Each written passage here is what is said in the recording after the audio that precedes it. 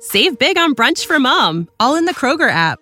Get half gallons of delicious Kroger milk for $1.29 each. Then get flavorful Tyson natural boneless chicken breasts for $2.49 a pound, all with your card and a digital coupon. Shop these deals at your local Kroger today, or tap the screen now to download the Kroger app to save big today. Kroger, fresh for everyone. Prices and product availability subject to change. Restrictions apply. See site for details.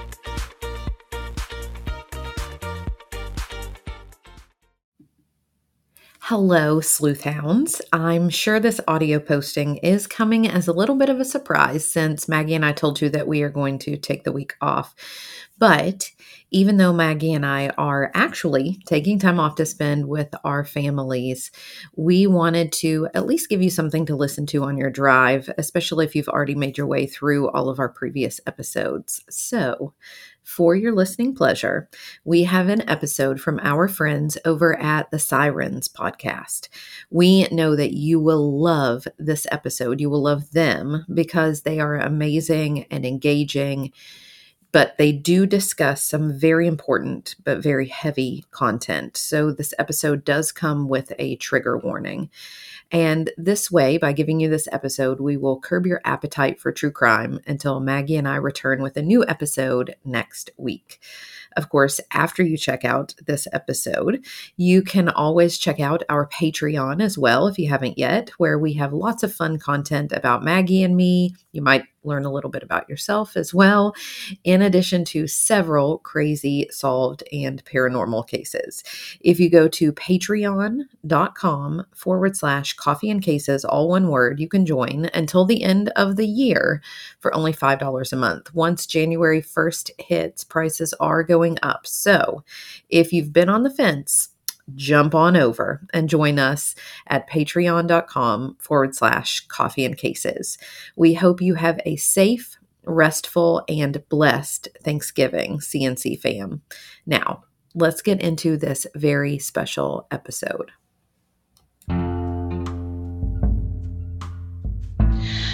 Hi, all you Coffee and Cases fans. This is Raven from the Sirens podcast, and we just wanted to take a minute to kind of introduce ourselves, although it's just me, and I have multiple co-hosts on the show. So we have Mandy, who is a psychologist and victimologist. I am a private investigator and legal researcher for over about 20 years now.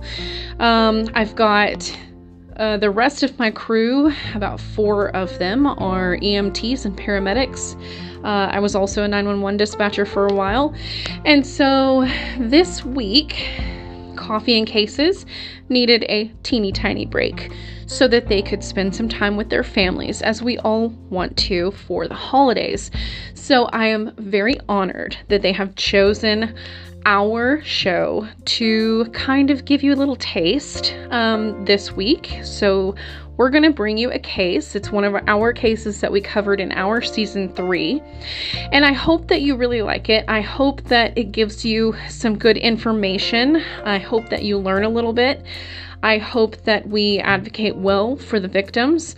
I hope that you leave this episode wanting to come and take a listen. So thank you so much for sticking around, and thank you so much, Coffee and Cases, for having us. We really appreciate it. Happy listening.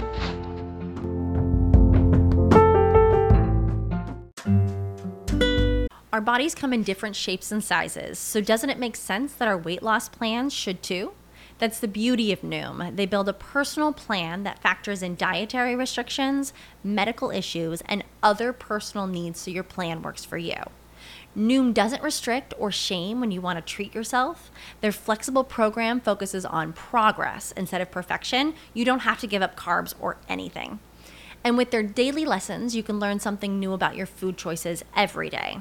After just a few days of using the app, I learned how to recognize cues for overeating and how to choose the right foods to feel full. Stay focused on what's important to you with Noom's psychology and biology-based approach. Sign up for your trial today at Noom.com. That's Noom.com. And check out Noom's first ever cookbook, The Noom Kitchen, for 100 healthy and delicious recipes to promote better living. Available to buy now wherever books are sold.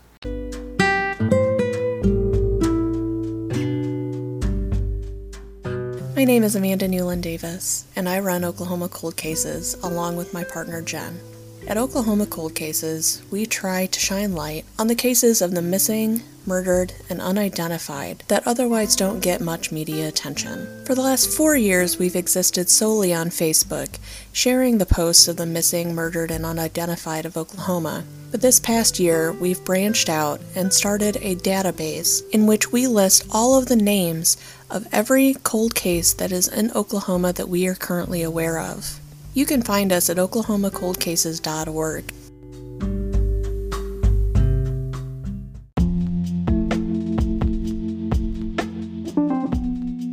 Are you ready to jump into some true crime docs, crime thrillers, and more? Check out our website for an extensive list of our favorite movies and shows at thesirenspodcast.com/whatwewatch and find our favorite true crime and thriller books and authors, some covered on the show, at thesirenspodcast.com/author alley. You can even find special deals for Amazon Music, Audible, Discovery Plus, Paramount Plus, Showtime, and even Grubhub. If you're looking to jump in immediately, check out our pinned Facebook post for some streaming service free trials on us.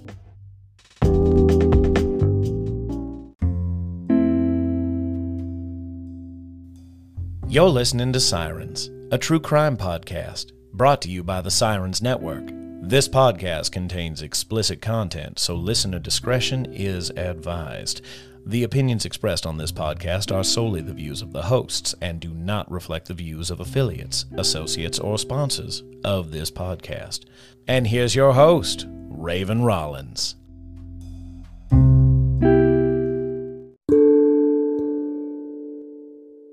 August 2014. Glenna Harris.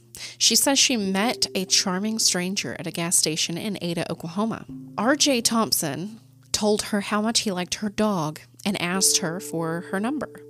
She said she hung out with him a few times, but never alone, until one day in August when he asked her to go with him to bale hay. Quote, "He picked me up and we went to Seminole County," Harris said. While on the road, Harris claimed Thompson snapped. Quote, "Within seconds, it was seconds, and it was just unbelievable, something nobody should have to go through," end quote. Thompson allegedly started beating her while driving down back roads. He didn't say anything. He just started hitting, Harris said.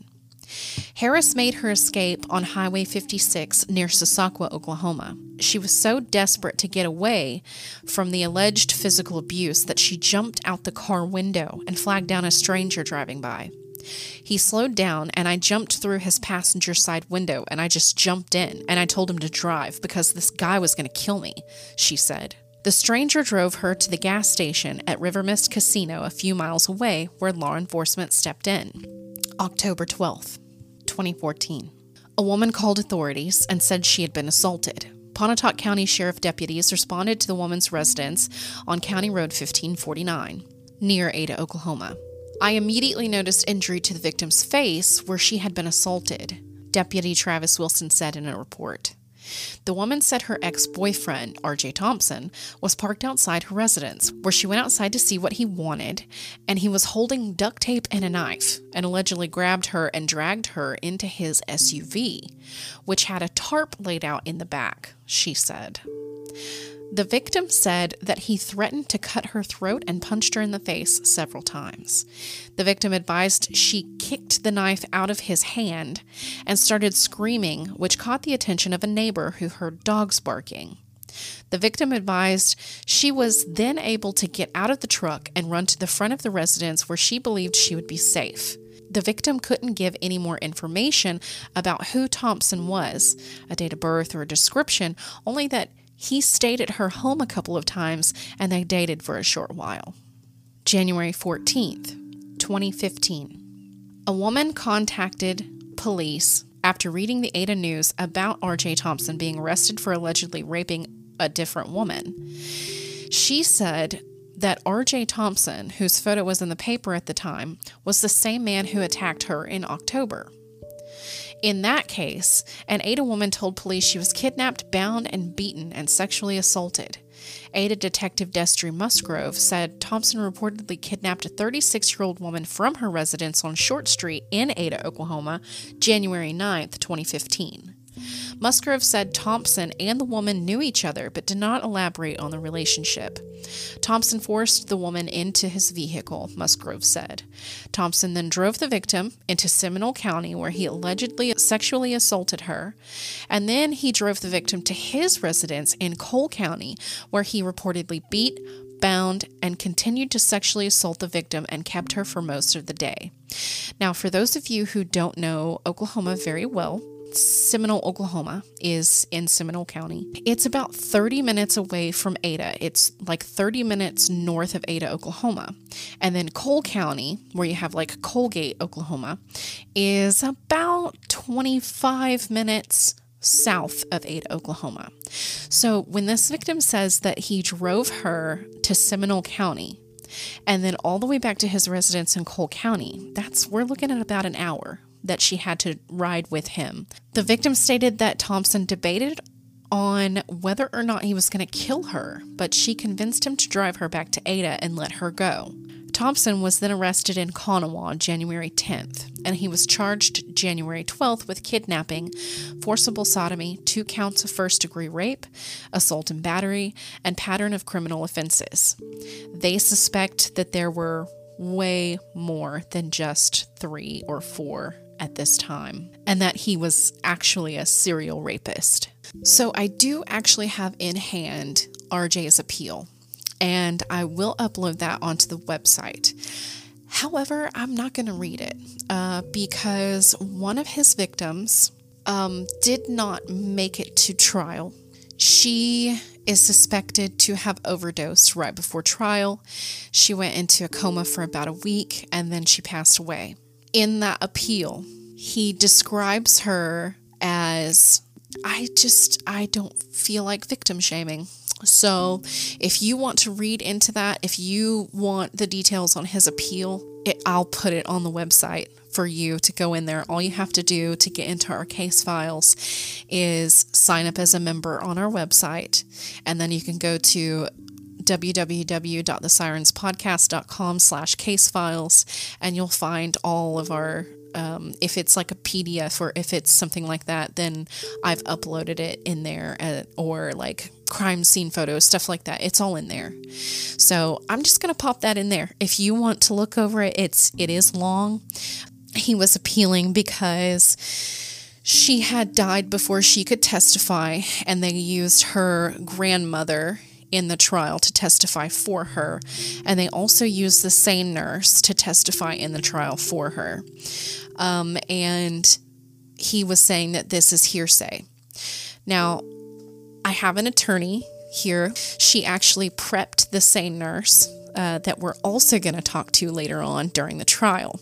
Now, because of HIPAA and attorney-client privilege, stuff like that, we're not going to get into too much detail about what they saw. What we're really going to talk about is procedures, why this is actually not hearsay, and what it's like step by step if you decide to come forward, if you have been assaulted or if you have been raped. What are you to expect? And that's what a SANE nurse is. A SANE nurse is a forensic nurse. They're the ones who do the examination. They do the rape kits that you hear about. And so we're going to talk to her, and we're going to see exactly what to be prepared for if we ever need to do that. So Investigator David Hansen, formerly with the Seminole County Sheriff's Office, now the Seminole Police Chief, and Detective Destry Musgrove of the Ada Police Department conducted a statewide investigation lasting over 3 months. During the investigation, it was found that Thompson was a serial rapist, and he had at least 8 victims over a 30-year period. At the time of his arrest, Mr. Thompson was caught in a Kanawha apartment complex parking lot, stalking his next victim. It is believed by investigators that there are many more unknown victims of R.J. Thompson. All of his victims told investigators a similar story concerning what happened to them, all of the rapes involving kidnapping, brutal beatings, and rape. If you think that you may have possibly been a victim of R.J. Thompson. You can call the Ada Police Department. You can call Crime Stoppers. He has spent a large portion of the last 30 years in prison for multiple violent offenses. In 2017, he went in front of District 22 Judge Kessinger, Assistant District Attorney Tara Portillo, and sealed his fate. In a jury trial that lasted 4 days, Mr. Thompson was convicted on 6 charges that he faced. Mr. Thompson was given 4 life sentences and 40 additional years. Thompson has been accused of sexual assaults in Tulsa County, Cole County, Pushmataha, Muskogee, Pittsburgh, Seminole County, and Pontotoc counties. He has been in and out of prison for decades. I'm going to introduce my guest real quick. I have Carrie White on with us today. She's an attorney, and she actually worked on this case, and she's going to be my guest co-host today. Oh, okay. Thank you for having me. Question. What does it mean by a pattern of criminal offenses? That's the first time I've seen that. A pattern of criminal offenses is, it's exactly what it sounds like. You are a serial rapist. You are a serial killer. You are maybe a serial burglar. But it's something that you repeatedly do. And a lot of the time when they charge that, that heightens the sentence of what you will get. It's like an addendum to the sentence. You're going to get 5 more years because you had a pattern of these offenses. So is that why they decided to charge all 6 of these together? I think they decided to charge all 6 of these together. And just let me go back real quick. I did not work on this case. I worked kind of as a consultant, kind of behind the scenes on this case. Okay. So I didn't work directly on this particular case. But I think the reason that they decided to put them all together is because a lot of these women who came forward were women that this had occurred in the past. They didn't come forward right away. Right. They waited until maybe he was caught on the bigger case, and then they came forward. So it was really kind of a he said, she said kind of thing for these older cases. They had the most evidence in Pontotoc County, and the prosecutors from all of those counties, Seminole, Cole, and Pontotoc, got together and said, look, this is where most of our evidence is here in Pontotoc County. They conferenced about it and said, yes, let's do all the cases there together. The evidence will be greater if we compile these as opposed to doing them one at a time. And so I think that's why they made that decision. Statements that she made to the police after the alleged crimes were not admissible in court. However, the statement she made to the SANE nurse during a rape examination and to her grandmother afterwards were allowed in court. And so I'm going to stop right here and I'm going to ask you, what is hearsay? Just what is it? So hearsay is a statement that is made by a third party. People who are charged or defendants have a right to confront the people who, they're witnesses. They have a right to confront these people that are saying whatever about them. In this instance, that person, the woman he abused, was not available. Her grandmother and the SANE nurse were third parties that she talked to. So it's like saying so-and-so said this. Not, they told me directly, but so-and-so said that, this happened or whatever. So, well, if it doesn't come directly from a witness on the stand, it's considered hearsay. Okay. Or we're calling her Virginia. Virginia, yeah. Virginia could not appear because she was, because of her mental health issues and her medical issues, she could not appear. And so she would be the witness that he was, under constitutional rights, would have an opportunity to confront. Her grandmother just heard what Virginia said. She didn't really have any actual knowledge of what R.J. Thompson had done. The sane nurse who did the domestic violence exam and the rape kit exam only heard what R.J. Thompson had done to Virginia. She had no firsthand knowledge. So those were considered hearsay. And that is what R.J. Thompson based his appeal on. Right. What prosecutors for Pontotoc County are saying is that there are exceptions to the hearsay rule. And those exceptions, a couple of them, which are pertinent here, are excited utterances and medical records. Virginia's grandmother, when R.J. Thompson dropped her off, she ran into the house. Her grandmother was there. She said, "Grandmother," I'm paraphrasing, "I've been attacked by R.J. Thompson." That's an excited utterance. She was, in a state of excitement. So that statement is allowed. The other exception is the medical records exception.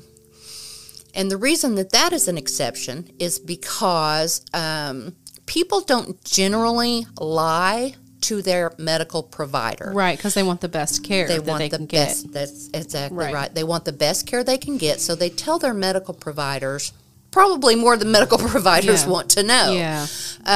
A nurse is a medical provider. A doctor is a medical provider. A mental health specialist, therapist, whatever, those are medical providers. And so the sane nurse who did the rape kit, Virginia told her what had happened to her.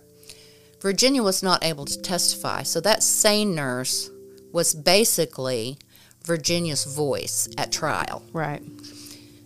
Virginia told her everything that had happened between her and R.J. Thompson. While she was doing the exam. While the nurse was doing the exam. Right. So the nurse not only saw all the injuries, she saw Virginia's mental status. Right. She heard, all of the story, and so she was able to repeat that at trial because it all fell under a medical record. Okay. Well, that clears that up. So then Judge Steve Kessinger followed the jury's recommendation that and sentenced Thompson to life in prison for each count of rape. Now, I did not know until recently that you could get a life sentence for rape. I think that judges have in their discretion, there are certain amounts of time that the law actually calls for. In Oklahoma, we have enhanced sentencing. Right. That comes back to that pattern of criminal offenses. Right. So the judge has in his discretion to give the maximum or which is life, right? Lower, something lower. And so I think the judge in this instance was absolutely correct in the sentence that he got for that. Yeah. So he actually received 20 years for the kidnapping and 20 years for the sodomy on top of those life sentences.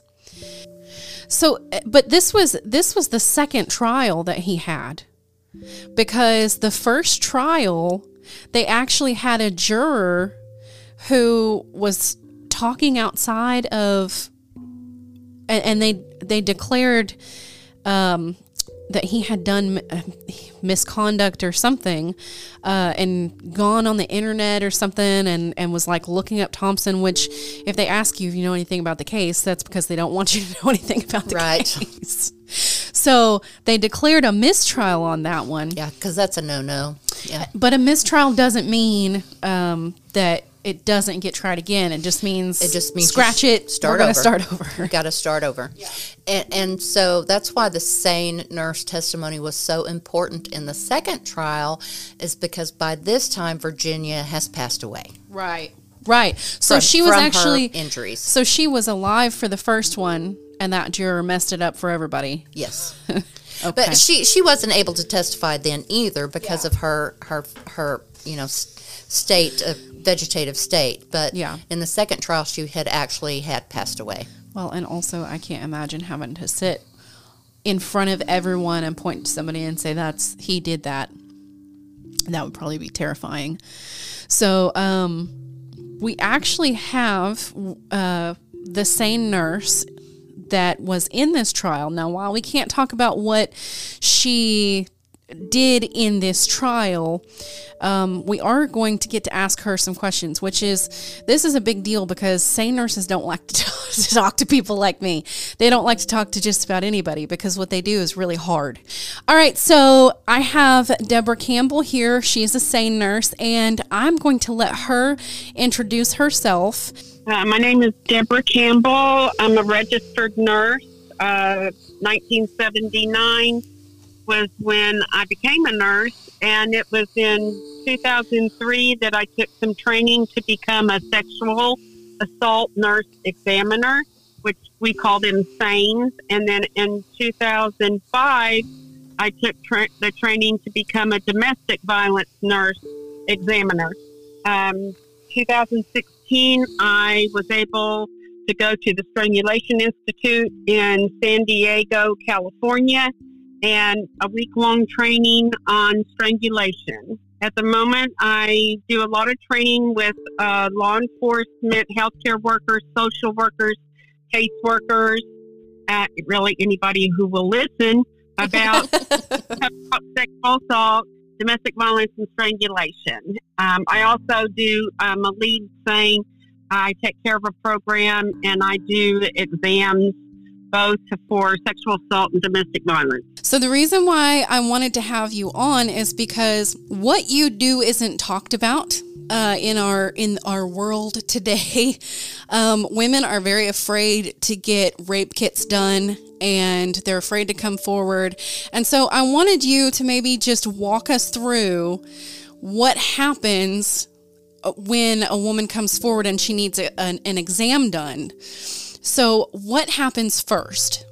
Save big on brunch for mom, all in the Kroger app. Get half gallons of delicious Kroger milk for $1.29 each. Then get flavorful Tyson natural boneless chicken breasts for $2.49 a pound, all with your card and a digital coupon. Shop these deals at your local Kroger today, or tap the screen now to download the Kroger app to save big today. Kroger, fresh for everyone. Prices and product availability subject to change. Restrictions apply. See site for details.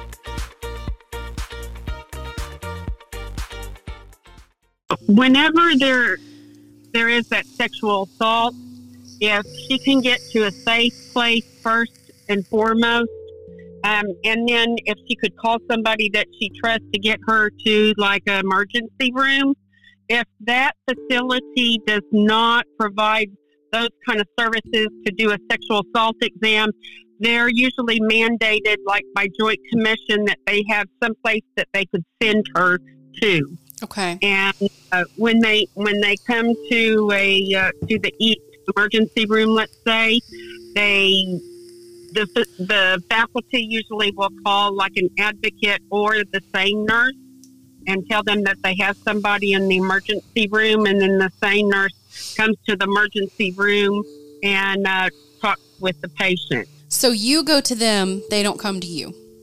Correct. Okay. Correct. So then what's the process when you do a rape kit? Okay. And now, I hear you saying rape kit, and that's something that is kind of an old term now. Okay. It's called forensic nursing. Forensic nursing. You know what? That sounds so much better. I love it. And we do forensic exams because sometimes the sexual assault may also include like strangulation, and it may be in a domestic violence or intimate partner violence relationship. Right. But when I go and I talk to her for the sexual assault, I have consent that I will have her sign after I've explained to her what all will be included in this type of exam. Okay. Just generally speaking, is that you get consent from them. And on the state of Oklahoma, and I call them my patients. To me, they're not a victim. They will always be my patient, not a victim. Right. I explained to her what's going to go on, that she's going to give me consent to do these exams. She is very welcome to stop the exam if she thinks that for whatever reason, she wants to stop the exam, she can. Okay. State of Oklahoma will pay the sexual assault nurse examiner. She will not be charged for that. She's Okay. not to be charged for that exam. Good to know. Good to know. And that I tell her that I'll do like a head-to-toe assessment. Just if she was at a clinic or came into the ER for whatever, I still would do a head-to-toe assessment as an RN. And then we start talking about specific things. I'll take a general history, medical history on her. I listen to her story in her own words. Okay. And the reasoning behind that is that I am able to start thinking about, I need to look at this place for possible injury. Okay. I need to, because of what she's telling me, she's got this with trauma. Trauma is something that a lot of people do not understand. A lot of times, patients will have holes in their story, so to speak. Everybody thinks they should be able to, like in a linear fashion, tell what happened step by step by step, but that's not how trauma works. Right. After she tells me her story, I have a second part to that. I'll ask her specific questions about, like, if weapons were used, if they burnt, them, or just specific items thrown at them, that sort of thing. Okay. And then the physical exam that you do, what goes on during that? The physical exam would be that after I took her story and I've got the information and everything, what I usually do is I open up the forensic kit. I have certain ways that I would swab wherever maybe she was touched or penetrated. Mm-hmm. It depends on her story, whether I would swab those places, and I put them in a special envelope because this forensic kit gets sealed up and sent to the OSBI. Okay. I collect clothes. I collect usually underwear. And I'm kind of talking as though this was a female that was assaulted. I've done sexual assault exams also on males. When you send this off, now, do they ever... We're talking about the R.J. Thompson case right now, and we know that you testified. Do you get called to testify a lot? I do a lot. I've testified quite a bit. When we were talking about how testimony from SANE nurses, forensic nurses, is no longer considered, or I don't know if it was ever considered, but it's not hearsay in these trials, and sometimes you're kind of the only voice that they have. Yeah. Do you ever, I'm sure, you ever get personally involved with these victims or patients that you call them? I'm sure it would be really hard not to get attached to some of them. Well, there's a certain way that you approach this. When I do an exam, I'm never there to make any kind of judgment calls or anything. I listen to what they say, and that from that medical aspect, that's how I take care of them. In the case that someone has just encountered a rape or something like that, let's say it literally just happened, what advice would you give to them? What do they need to do before they get to you? Well, like I said, they need to be in a safe place for sure. They have to be in a safe place. They need to get to a facility where they could have a sexual assault exam. Now, there's a lot of times that they won't want to come or report what's happening to law enforcement, but with sexual assault, when it comes to adults, they don't have to report it to the police. It can be called a non-reporting, or we have a reporting exam. If they want it reported, then a lot of times they may have already called the police, or if they're telling me that they want the police involved, then we can contact them then. So basically what she's saying out there is that you don't have to get the police involved if you don't want to. Just go ahead and get the exam done just in case. Right. And in the state of Oklahoma, the rule of thumb for the SANE nurses is that we will do an exam 5 days out. You have 5 days from the time that you were assaulted to get the exam. Anytime after that, we really start looking at maybe just taking care of people, like having them see their medical doctor or whatever, and then start maybe testing for STDs, HIV, treat them for those things also with prophylactics. But usually it's 5 days. If they'll come in, we can do the exam. And if it just happened and they're getting to the hospital or maybe at a center or whatever, if they can try not to drink, not to smoke, eat. If they need to go to the bathroom, when they go, pat themselves dry, don't wipe. Okay. They can't stand the thought of having the clothes that they were wearing. They can certainly put them in a bag. Used to, we had paper bags. Now we all have Walmart bags or Target bags. Right. And plastic. If they put the clothes in there, don't tie it up.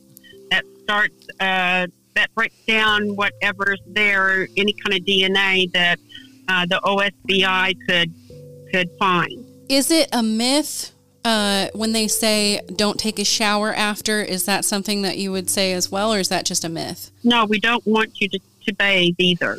All of this information is really, really great information, and I'm really glad that you're sharing it with us, because this podcast is 80% women that listen to this podcast. And when I started this podcast, it was, well, we want to tell true crime stories, but we also want to give resources for the people that are listening out there so that they can maybe be vigilant and they can get the help that they need.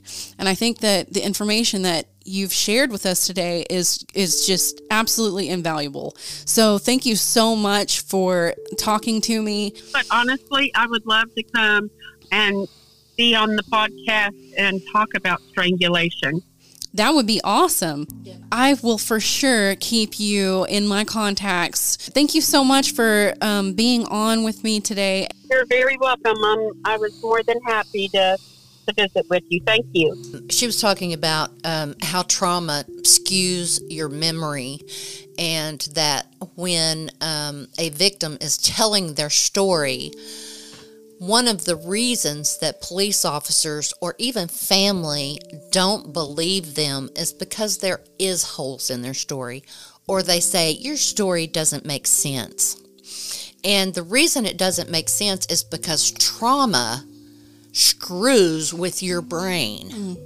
So what they can remember is more of what they hear or what they smell or what they've tasted.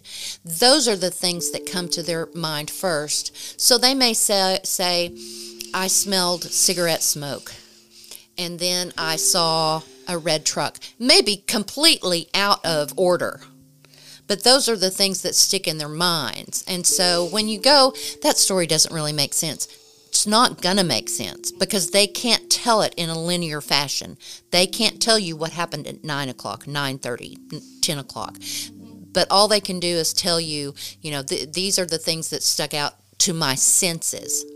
And so that's one of the main reasons that victims are not believed, domestic violence victims or rape victims. It's weird that you say that because, but I was raped when I was 16.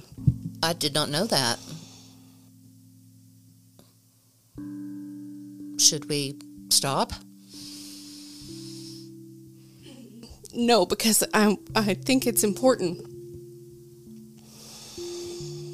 I was drugged or something. Someone put something in my drink, and I woke up in the back of my own car, and it was just like flashes, like I literally lost time. And there was someone in my someone in the seat with me. It was a man, but I couldn't tell you what he looked like. The next time I woke up again was somebody, we were in some house, I don't even remember. And then I passed out again, and I was in a completely separate location. And I remember there being 4 or 5 other men watching. And I would just pass out over and over again. They kept making me drink something, kept passing out over and over again. And every time I would wake up, I'd be in a different room, in a different situation, something different happening to me around this big corner from the turnpike, like right before you pay the toll. And we got pulled over by an officer. He couldn't tell that something was wrong with me, and I had no idea what just happened. And so I didn't tell him what happened. And so he put me back behind the wheel of my own car. And I remember pulling out, and I don't remember the drive home. Wow.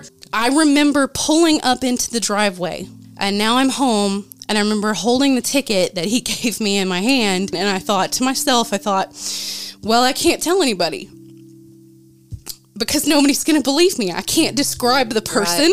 Right. I can't describe the places that I was at. So, I mean, it's weird that you say that because I didn't even remember. Like, I didn't even know that those were trauma responses. Right, they are. And even if you had not perhaps been drugged, you may not remember that stuff anyway. That may be a trauma response. It may be your brain just blocking that out. Yeah. I mean, there could have been no drugs whatsoever. That could just be your trauma response. Yeah. Because that's the way it happens to a lot of people. And that's why people, police officers and doctors and, whoever, don't believe stories. And that's why Deb says, it's not my job to judge. It's my job to take your story. Yeah. Because, I mean, even just then, none of that makes any sense. No. None of that makes any sense. But that's it. Precisely what I remember. I can't tell you what time of day it was. Yeah. I know it went from day to night. Yeah. Those are all the details that I can give. Yeah. I'd say you're very lucky to make it home. Yeah, very, me too. Very lucky. And that's why Deb talked about the reporting and the non-reporting, is that, you can go to an emergency room and get checked out and have those forensic exams done. You don't have to, if you don't want to report it to police, they lock that kid up, they send it to OSBI, it stays in a locker for 20 years. And that's something that I didn't know. Yeah, and it stays there. And nobody knows it has your name on it. You get a number. Here's your number to your kit. If you ever want to report, you give this number to us, and we go and we find your kit in the thousands of kits that are in the OSB right now because women don't want to report. Yeah, and if I had known everything that she just told me, I might have just grabbed my keys and gone, and figured out what I wanted to do about that later. Right. But in the moment, I would have gone. I mean, maybe they would have gotten DNA. Who knows? Right. But, in the moment, you're going, nobody's going to believe this. I can't describe this. But, just go and get it done and then figure it out later. Right. Once you're working through your trauma, like you said, it could sit there for 20 years. It could sit there for 20 years. Now, I know there is a statute of limitations on rape in Oklahoma. I forget what it is. And it depends on what age you are. If you were underage at the time, I don't think there is a statute of limitations. But I could be wrong. I think it depends on your age. 7 years is the statute of limitations on bribery, embezzlement, misappropriation of public money, along with a bunch of other things, including rape or forcible sodomy, lewd or indecent proposals, acts against children, and stuff like that. So 7 years. You have 7 years to figure out what you want to do with that. But if I had known what the process was, maybe I wouldn't have been so... And that you didn't have to call police right away. You don't have to call police right away. And that's another thing that scared me, a 16-year-old kid, thinking, well, now the police is going to get involved. And so, I mean... Right, and I think that, and you may have to ask Deb about this maybe at a later time, but I believe if the person is under the age of 18, but 15 and over, you do not have to have parental consent for a forensic exam. Well, good. Like you would have for a younger child. You know what? If you're driving age and something has happened, just go get an exam. Well, that's going to conclude our episode today. I know we kind of got deep. It's time for us to start talking about these things. We're giving you the information. We're here to help you. That's why I'm sharing this information with you. That's why I find all of these experts in these fields. And this is something that I've been hoping to work up to since I started this podcast. So I'm glad that I'm finally at a point where I've made all of these connections and I can bring this information to all of you listeners, because I want you to be vigilant. I want you to be safe. I want you to do what's right for you. And if that is to go and get an exam, go and get it. If that's to get out of a shitty relationship, get out of it. Thank you, Carrie, for being with me again. You're welcome. And we'll catch you next time.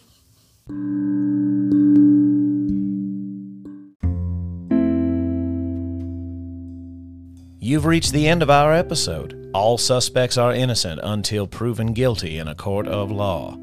Join Raven next time on the Sirens Podcast. Do we have an outro? That's our outro, isn't it?